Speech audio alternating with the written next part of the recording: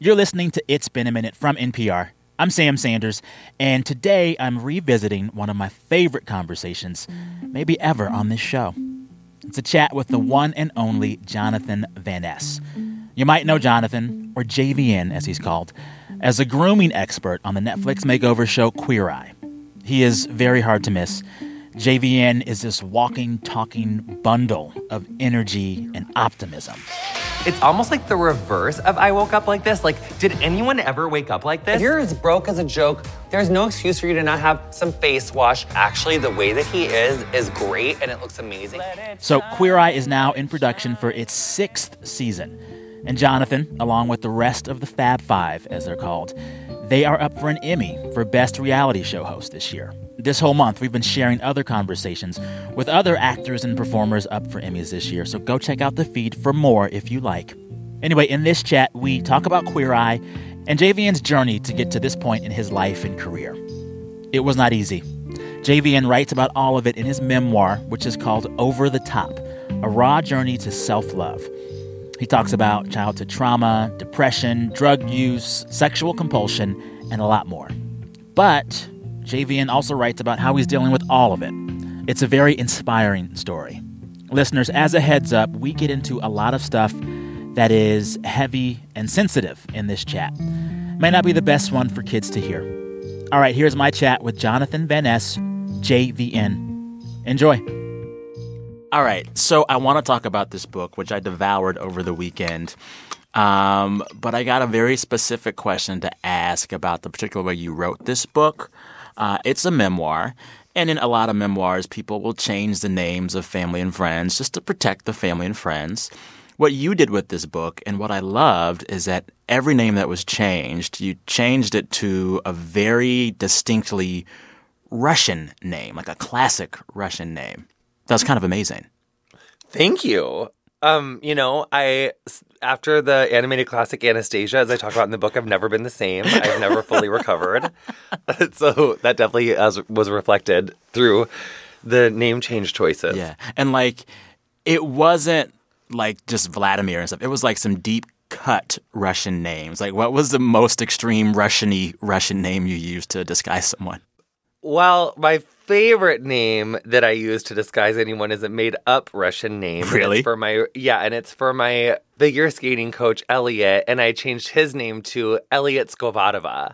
And I thought I feel like you put Skovadova on something and it just feels so Russian. And I live for a Russian name. Oh, listen, same here. So this book, I've read it. Some folks that hear this conversation will have read it or will not have read it. Give us a quick elevator pitch for it and what you're trying to say in it in 30 seconds. It's kind of like the good, the bad, and the ugly of, kind of what I went through and becoming the JVN that people know a version of, through Queer Eye or maybe, my Instagram or my podcast or whatever. It's the story of me coming to terms with everything that's kind of happened to me and how I've just kind of navigated to where I am now. And I think that there are definitely things that I discuss in the book that, you may or may not see coming. But I really think that the things that I talk about in the book are important conversations that we need to be having. And yeah. It was probably in the early chapters in the book where you lay out this kind of analogy as to how you see yourself navigating all the different sides of yourself and, talking about your journey, loving yourself, being nice to yourself. But you describe navigating all the different parts of your personality and emotions as having to drive a van full of several different JVNs. There's introvert JVN, extrovert JVN, loving JVN, judgy JVN. They're all trying to drive the car. And you have to figure out who gets to be in the driver's seat or the back seat based on what you need. I loved that analogy, and I had never heard it before. Where did that come from? Well, I don't think I invented that analogy. I think it is an analogy that is often used in parts therapy, which is a therapy that I've done and work with my therapist on, and it really helps me to think about a system of personalities interacting with that way in a car. I do think that I think in that paragraph I talk about what my parts are really doing in the car, which that is my own interpretive flair. Yeah. What are they doing in the car? I think I was talking about, like, one was on the roof listening to Lizzo, like, twerking, trying to get my ass to clap on the roof. And the other ones were, trying to get somewhere on time. And the other one was, yeah. But the thing is about parts that's really interesting is that, like, everyone has, like, their own minivan, so to speak, and their own parts to name and give voice to. And that's a really cool thing about parts therapy is that, like, no one can really tell you, like, what your parts are, like, and your relationship with, like, and it doesn't, it's, everyone has parts, and everyone, and I think based on your amount of trauma and your upbringing and kind of what you went through, like, will determine, like, how intense or easily identifiable or, like, polarized your parts will show up in your personality. Yeah. And, I definitely have some pretty colorful parts. You're not telling any of the parts to get out of the van. You're saying, you're part of me, you're me, you get to ride, but we got to work together effectively in this vehicle. Totally. And I think that's the thing with parts as well, is, like, they're all doing the best they can with what they know. Yes. It's just that sometimes they're, misguided. And also when you have experienced trauma, a lot of times your parts will get stuck in and around the age that you were when you incurred that trauma.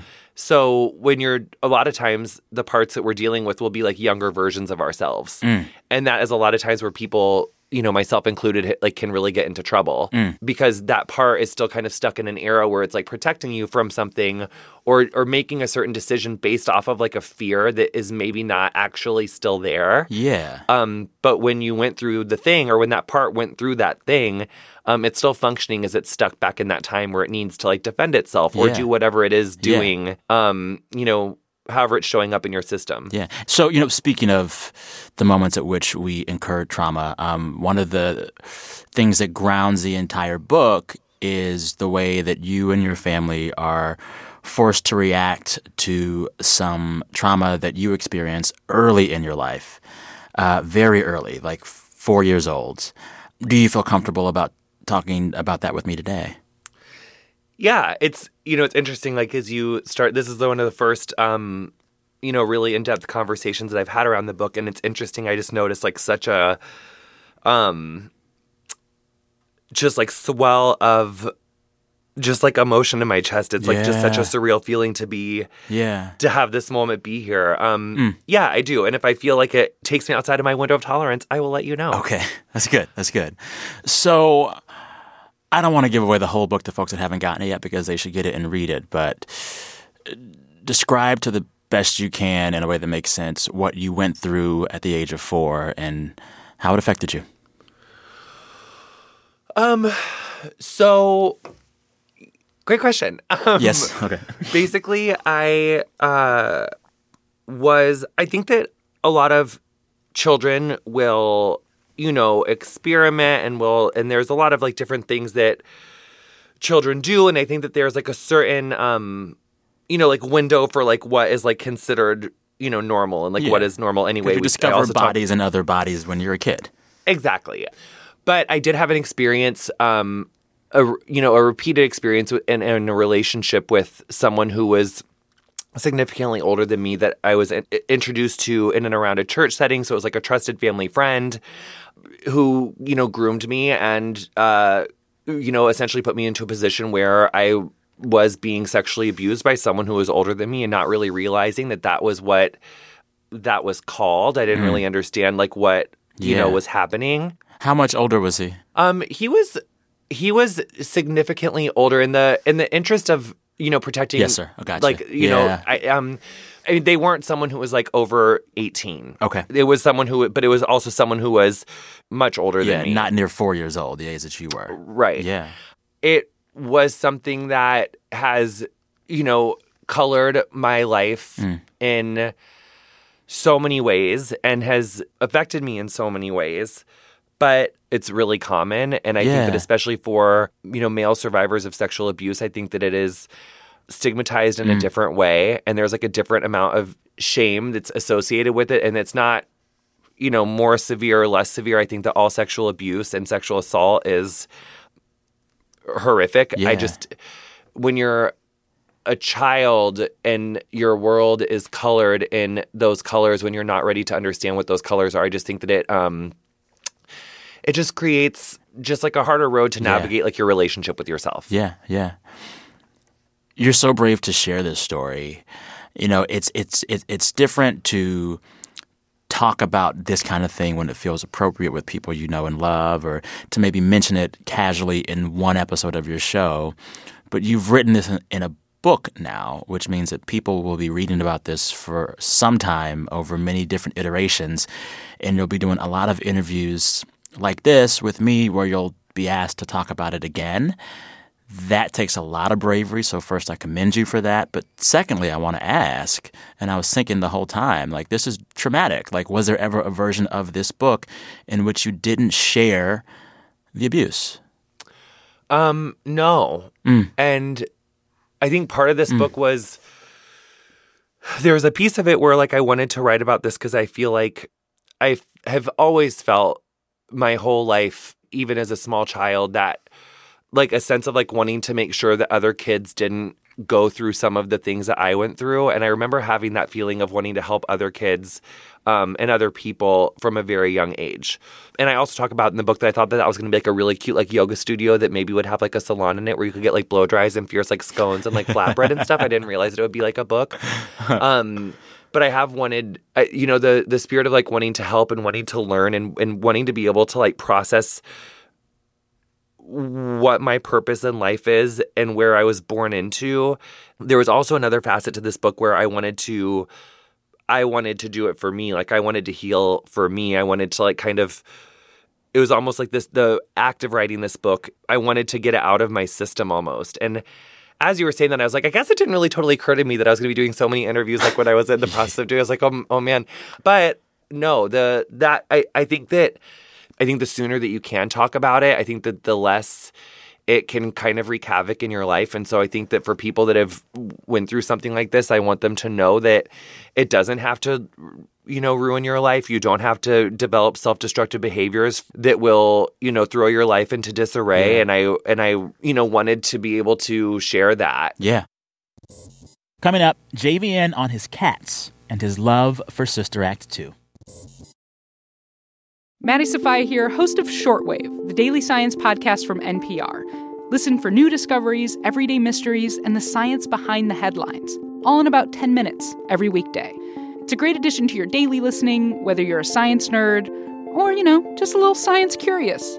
Subscribe now to Shortwave from NPR. Describe for folks that haven't read about you yet, young JVN, because he was something to behold. He seemed like just delight. Well, I was a lot of fun. You know, I still am. Yes. I was basically just like a geode obsessed, stamp collecting, rock collecting, like lover of figure skating, obsessed with gymnastics, kind of exactly how I am now, but like young. And I had like really cute, like really wide spaced teeth, and I had not found my patience and resolve to like have long hair yet. And also, like my mom was forcing me to get haircuts every 4 weeks at Master Cuts, which was like oh, yeah, let's be honest, a travesty in and of itself. I think my life, when I think about it, has been full of extremes. I think as dark as the dark times were has been as light as the light have been. It's like equal and opposite reaction style or something. So yeah, I did have a lot of fun. And my mom is like, we had a lot of fun. Your mom seems so cool. Yeah, my mom is like, she is like a ride or die mom. She is a ride or die mom. She's ass deep in cats in my apartment in New York as we speak. Yeah, she has been raising like my poor like 1-year-old kitten Liza Meownelli, who survived Pan-Luke, which is like this kitten virus that kills like 80 to 90% of kittens that get it. It's kind of like parvo for puppies. Oh no! And the kittens that survive it will oftentimes get like really horrific stomach issues because of like all the antibiotics and all the medicine that they have to take to like treat it. So I was like literally, well, first it was like kitten diarrhea leakage. And I was like, what is this? I don't understand. Yeah. That progressed to me waking up like to this cat having full diarrhea BMs like on my comforter, on my chest, on my pillows, Jonathan. like in the middle of the night, like 2 a.m, just waking up to a sicker than kitten. Poor baby. It was like so expensive to keep her in New York City. So then I called the vet in Kansas City and I was like, oh my God, will you help me? Like I can't lose another kitten right now. Your mom stepped in. No, I took her to the vet, like back in Kansas City. I had to like fly her to Kansas City. Oh my God. Covered in diarrhea. Get her to the You the had vet this in Kansas diarrhea City. cat on the plane? She was in Kansas City from December to April with the vet. We finally got her diet like stabilized, figured it out. This IBS like case was horrific, but now she's got thick, solid, great poop, and she's ready to go. Now my mom flew her to New York City this past Friday, and she's reunited with Harry Larry the Weatherman and Matilda and Genevieve, who, with my Charlotte Webb rule, which is like if I have a cat pass away, I get 2 new cats so as to not like fall into like a horrific losing your cat depression. Yeah. And then like Bug the Second had like a horrific, I had like a cat tragedy this summer while I was filming Queer Eye. And so then I like very like, you know, height of extremes, like went straight to the pound and like adopted 2 kittens that like same day, like while hyperventilating, like crying, holding kittens. And like my assistant was like telling the lady at like the animal shelter that like I am not as crazy as I look. And, and yeah, so now I have 4 cats, and my mom is totally like introducing Liza to the other 3 this weekend in New York City. Oh my goodness. And now I have 4 cats, and I just really need all these cats to like hold it together. Yeah, because you have a busy life. Shout out to your mom. She just steps in and gets it done. Thank God. Thank you, Mom, if you're listening to this, RN. Yes. I want to go back to you as a kid. Yes, please. It's obvious from the start that you love your mother and she means so much to you and she would do the world for you, and she has. But I loved the way that the relationship between you and your stepdad unfolded. You began, when he entered the picture, being very skeptical of him. And he ends up being this wonderful man who was totally accepting of the JVN who is gay and who expresses himself differently and who wants to be a male cheerleader. Like, he's never making you not feel like you are part of the family, and you draw really close to him in a way that surprised me after how he was introduced. What can you say about Steve for us, for folks that haven't read the book yet? I think he is probably one of the most important and formative people of my life. When someone like takes you on as their own when you're not, you know, biologically their own, I think is really special. Like Steve didn't have to raise me like he wanted to. Yeah, I don't even know who I would be if not for my relationship with him. Yeah. Because he really kind of showed me the ability of people to heal. And that your past doesn't have to be your future. And so, yeah, he was just such an incredible teacher. Yeah. Were you surprised by how kind he was to you when he entered the picture?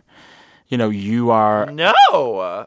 Yeah, well, because I think for me, like, when I was a kid, you know, figuring out how to be gay, your default assumption would be that any new male figure that entered your life would be either inherently skeptical of you or dismissive of you because of how you expressed yourself.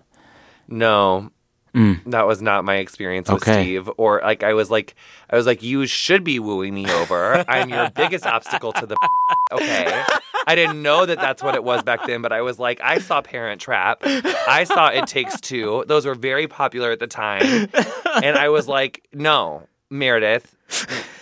So no, I didn't. I felt like, no. I was like, you better be nice to me. And to be clear, Steve was very much a father figure, like prior to them getting married. I mean, I felt like he owed me something, and he made it very clear that he did not. And that he was, you know, like I had an expectation of how that relationship was going to be. And he was like, son. And that's exactly how he would have said it. Like, son, like that is not what we're going to do here. Yeah. It would have been, you know, very similar to those words. What you write in the book, the two of y'all when you were a kid, he'd be driving you around somewhere, going somewhere, and y'all would sing together, like belt songs in the car. What songs would y'all belt? Well, Steve was really into Les Mis. He was also into Miss Saigon. Okay. Also, Sister Act 2. Yes. I think we both blew out several capillaries in our eyes trying to sing His Eyes on the Sparrow, Honey. Oh, my God. Joyful, Joyful was very big for us. Yeah. Yeah, Sister Act 2 was really a big deal. It's still a big deal. Yeah. If you want to really be somebody, is. if you want to go somewhere. Sister, can we spice this up a little bit? Yes. Sure, if you think you can. Oh, my God, yes. If you want to be... Yeah, so good. It's such a classic. Yes, yes. So you talk a lot in the book about how from an early age you start taking part in some not so good behaviors to cope with some of the trauma. I'm talking specifically about sexual habits and drug use. And one, I appreciate your candor in all of that because you shared stuff you didn't have to share, but you shared stuff that a lot of people are probably dealing with. When did you feel like you were ready to write those things down? Because, I mean, this is serious drug use, serious, sexual habits that weren't productive for you. It was heavy. When did you know that you could say that and share it? Well, having Queer Eye become a success and it giving me the platform that it's given me. Yeah. The desire for me to want to share about my experiences in those realms became stronger over time. There are so many young people that are struggling with what I struggled with. And, my way is like not the way or like or the most gorgeous way. And it definitely has had its like down points. But I think that the point of what the book is, back to that elevator pitch, is that like no matter how far off course you have gotten and no matter how, up you feel, there is a way to get to a life that is fulfilling and sustainable and that you feel good about, and that in a world where you can love and forgive yourself for everything that has happened for you to get to that particular darkness in your life. And the other thing is that like that experience like is not a light bulb. And I think that so many times when we are in a up situation, we're looking for that one definitive moment where like you turn a corner and like, oh my God, it's not bad anymore. And in my experience, it has never been that. It has always been 3 steps forward, 2 steps back, 3 steps. And it's more of like that harm reduction model, which I also talk about in the book. Yeah. Even I, like in the darkest of my dark times, like I definitely didn't see this particular path presenting itself when I did. Like, and I say this in the book, like I just wanted to like be self-sufficient and never have to borrow money from my parents. Yeah. Because God, my parents are about borrowing money. But they were helpful. I will say, when I was reading... But you know what? I gave them a nice polish on that shit. I did. I was a good son. I was a good person, good child. And But there were some moments where I was like, Mama swooped in and helped. She did. She helped. I wouldn't be here without her for that, But she also didn't let me forget it, okay? And as she's sitting here with my cats, so we love so much. I love it. Yeah. Up next, JVN on living with HIV and learning how to live his best life. And talking specifically about the part of the book where you're expressing how these dueling problems of drugs and sex compulsion lead you to a dark place, what was the darkest moment there and then? There were a few that I read in the book, but like when was a moment where you're like, these drugs are ruining me, this sex and the way I treat sex is ruining me? Was there like a dark moment where you said, okay, we have to begin to dig ourselves out of this hole? Well, I think like collapsing on my face in the middle of highlights and getting diagnosed with HIV the next day was a pretty like clear indicator. Set up that scene for folks that haven't read it yet. Yeah, well, so my stepdad, after... I mean, it's a long book. It's a long story, and I feel like it doesn't really do it justice to sensationalize it. I don't want to give a short shrift at all, for sure. Yeah, so it's like in my early 20s, I developed a sexual compulsivity that I think was pretty directly linked to the abuse and secrecy around my abuse, developed in kind of coming into like a very high-stress job and being very young, and that was kind of where the pressure showed itself. And in that time... meth is a very common and not very much talked about drug that is, both abused in homosexual circles, but also heterosexual circles. Yeah. And it is a very like pervasive, wide-ranging problem that, ruins people's lives all the time in really high numbers that we just don't really talk about as much. I don't even want to say like an exact number because I can't think of it, but I definitely was not someone who was like, doing meth on like a daily basis. I was someone who would have, weeks of time of not doing it. And then I would do it for like 2 days and then have more weeks and then not. So it's not all people that are abusing meth look like people that are on the billboards that you think about that would be doing meth. And in gay sex culture, there is definitely a huge meth epidemic that's a really big problem. I was introduced to meth, like, not from me finding it, but from, like, going home with someone who was doing it and not really putting, 2 and 2 together. And I think that's another, like, insidious piece of it is, like, I definitely never saw myself as someone who would like ever do meth.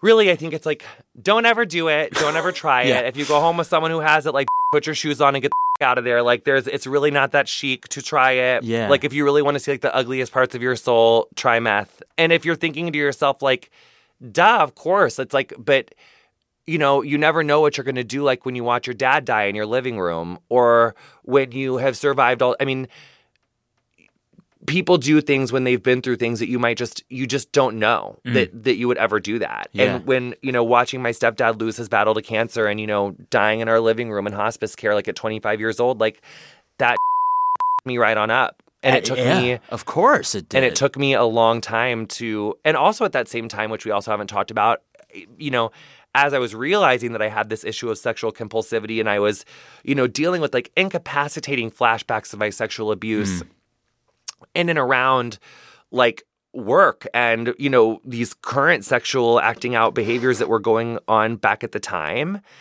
Like, I was like, oh God, like, this is really not normal. Like, what is this? Like, what is happening to me? And the therapist that I had at the time, we did kind of go to that antidepressant route.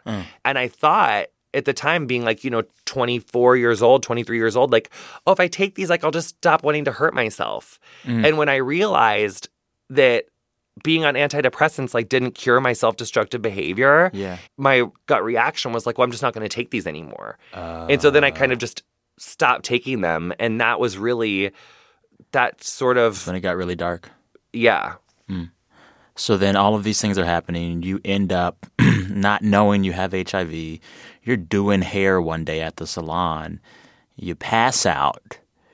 When you wake up, what is the first thing you think? Oh my God, her highlights.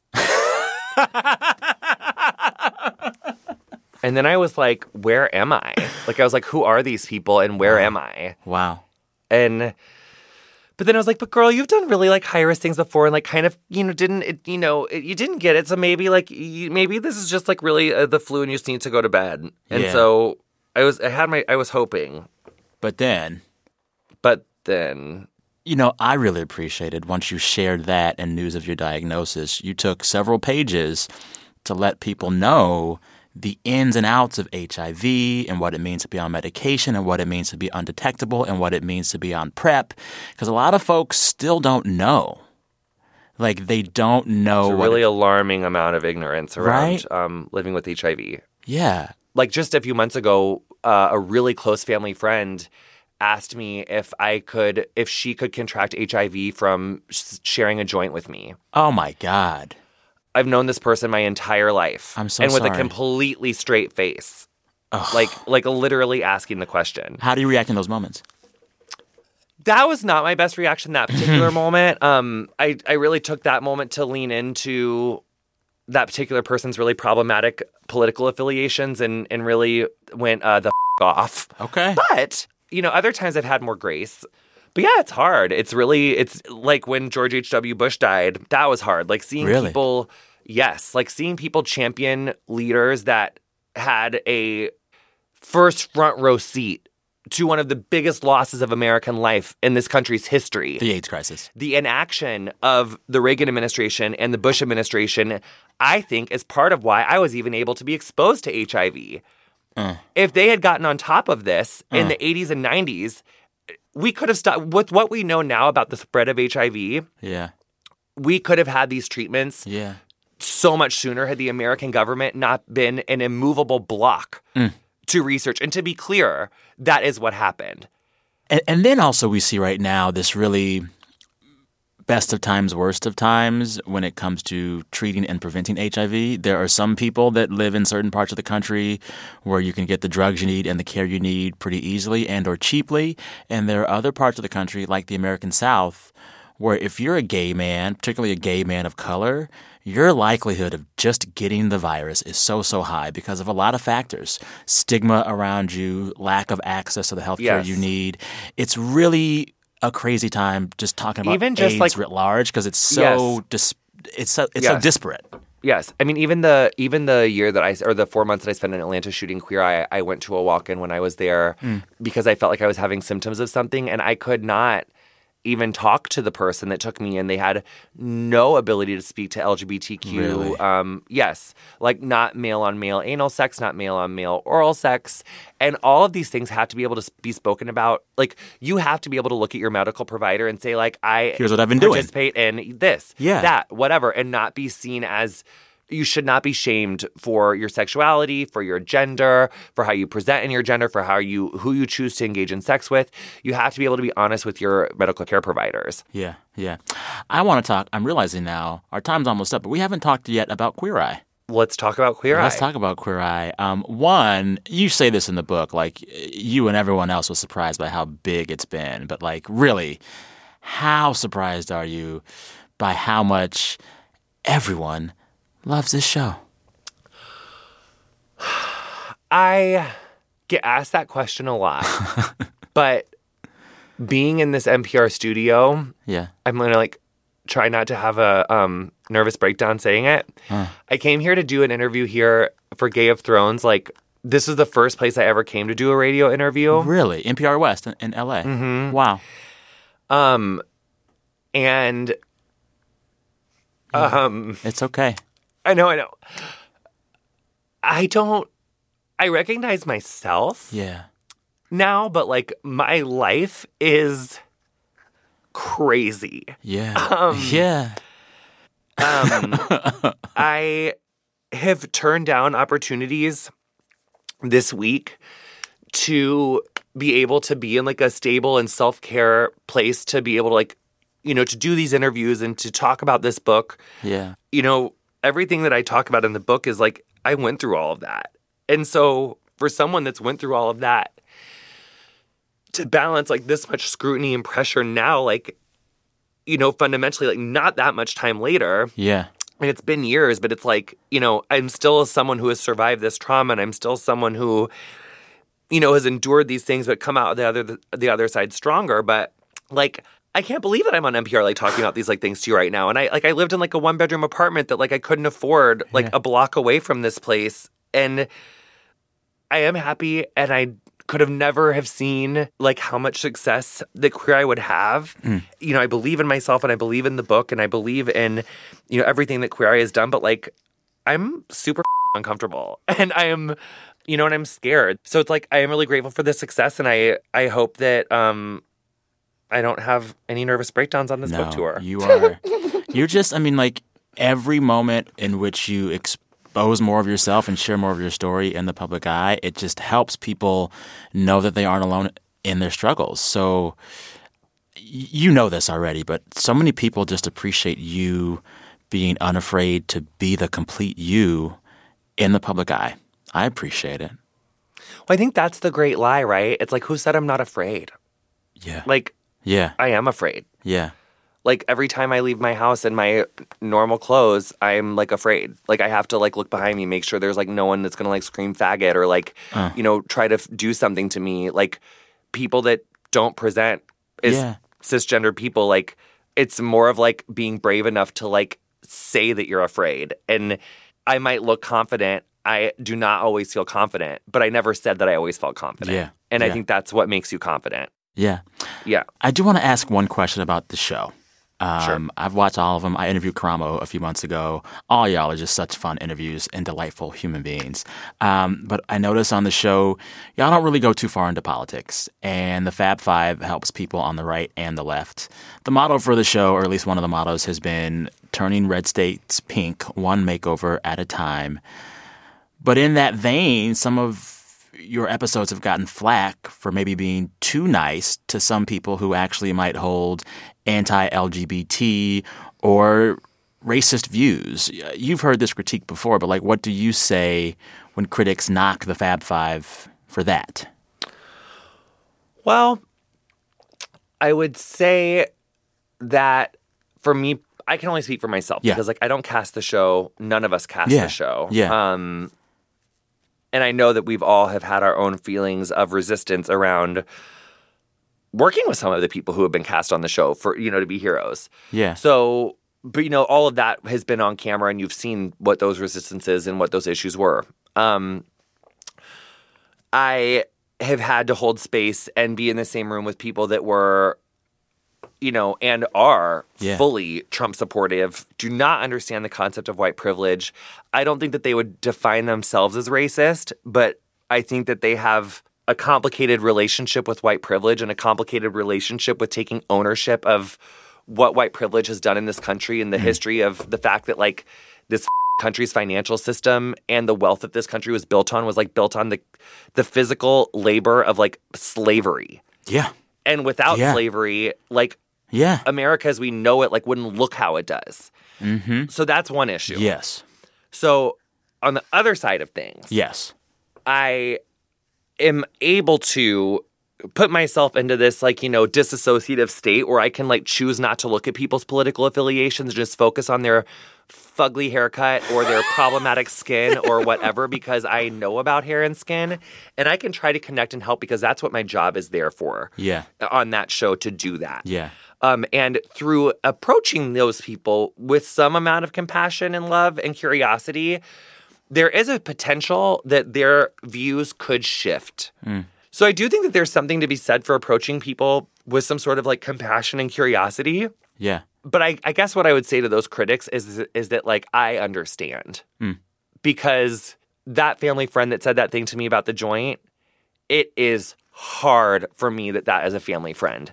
It is hard for me that my family wants to associate with that family. It is hard for me that I have to share space with that person and that I am encouraged to be around with someone who fundamentally cannot understand my plight and my experience in the world because of the ignorance that was in their question. But I do think that ignorance is really pervasive, but I have never met anyone who changed an ignorant person's heart and mind with venom. There you go. That's it. A question I thought long and hard about as I was finishing your book yesterday. I wondered and wondered and wondered what Steve would make of you now, your stepdad, who passed away and who was always so in your corner. If you could talk to him today and he could talk to you today, what do you think would be the first thing y'all would say to each other? That was a really rude question. I think I would just say how much I miss him. What would he say? Well, if he was immediately downloaded on the events of the last 6 years, he probably would say something like "that's bad to the bone" was his very favorite phraseology because he, was just really peaking in the 90s. And so, yeah, I think he would be really blown away, though. I think he'd be very proud. Yeah. Yeah, I think he'd be really proud. He should be. He should be Thank very you. proud of you. Jonathan, I'm so grateful for you and the light that you shine into the world, and I'm grateful for your candor and honesty. And I really do feel like I've just had a wonderful therapy session right now. You have brightened my day more than you know. Oh my God, thank you. That lets me know that you should probably make an appointment with your real therapist, like Well, Stat. So we're overdue for a visit. I've been traveling for the last 2 weeks, and I'm like, if I don't see this man soon, it's get gonna on be some problems. self-care, queen. If I'm Yes. sounding like therapy to you, that means you need to see your therapist. It's been 2 weeks, so yeah, he is due for me in that chair very Thanks so soon. much for your time. It was really great Thank to talk. you, Jonathan. Thanks again to Queer Eye's Jonathan Van Ness. He is up for an Emmy for the show this year. In the feed right now are a bunch of conversations with some really great performers, also up for Emmys. All right, this episode was produced by Anjali Sastry and edited by Alexander McCall. There was additional production and editing by Liam McBain and Jordana Hokeman. All right, listeners, don't forget this Friday we are back with another episode. And for that one, we want you to share the best thing that happened to you all week. You can record yourself whenever you want at any point throughout any week. Send us that file to samsanders@npr.org. All right, till Friday, be good to yourselves. As always, thanks for listening. I'm Sam Sanders. We'll talk soon.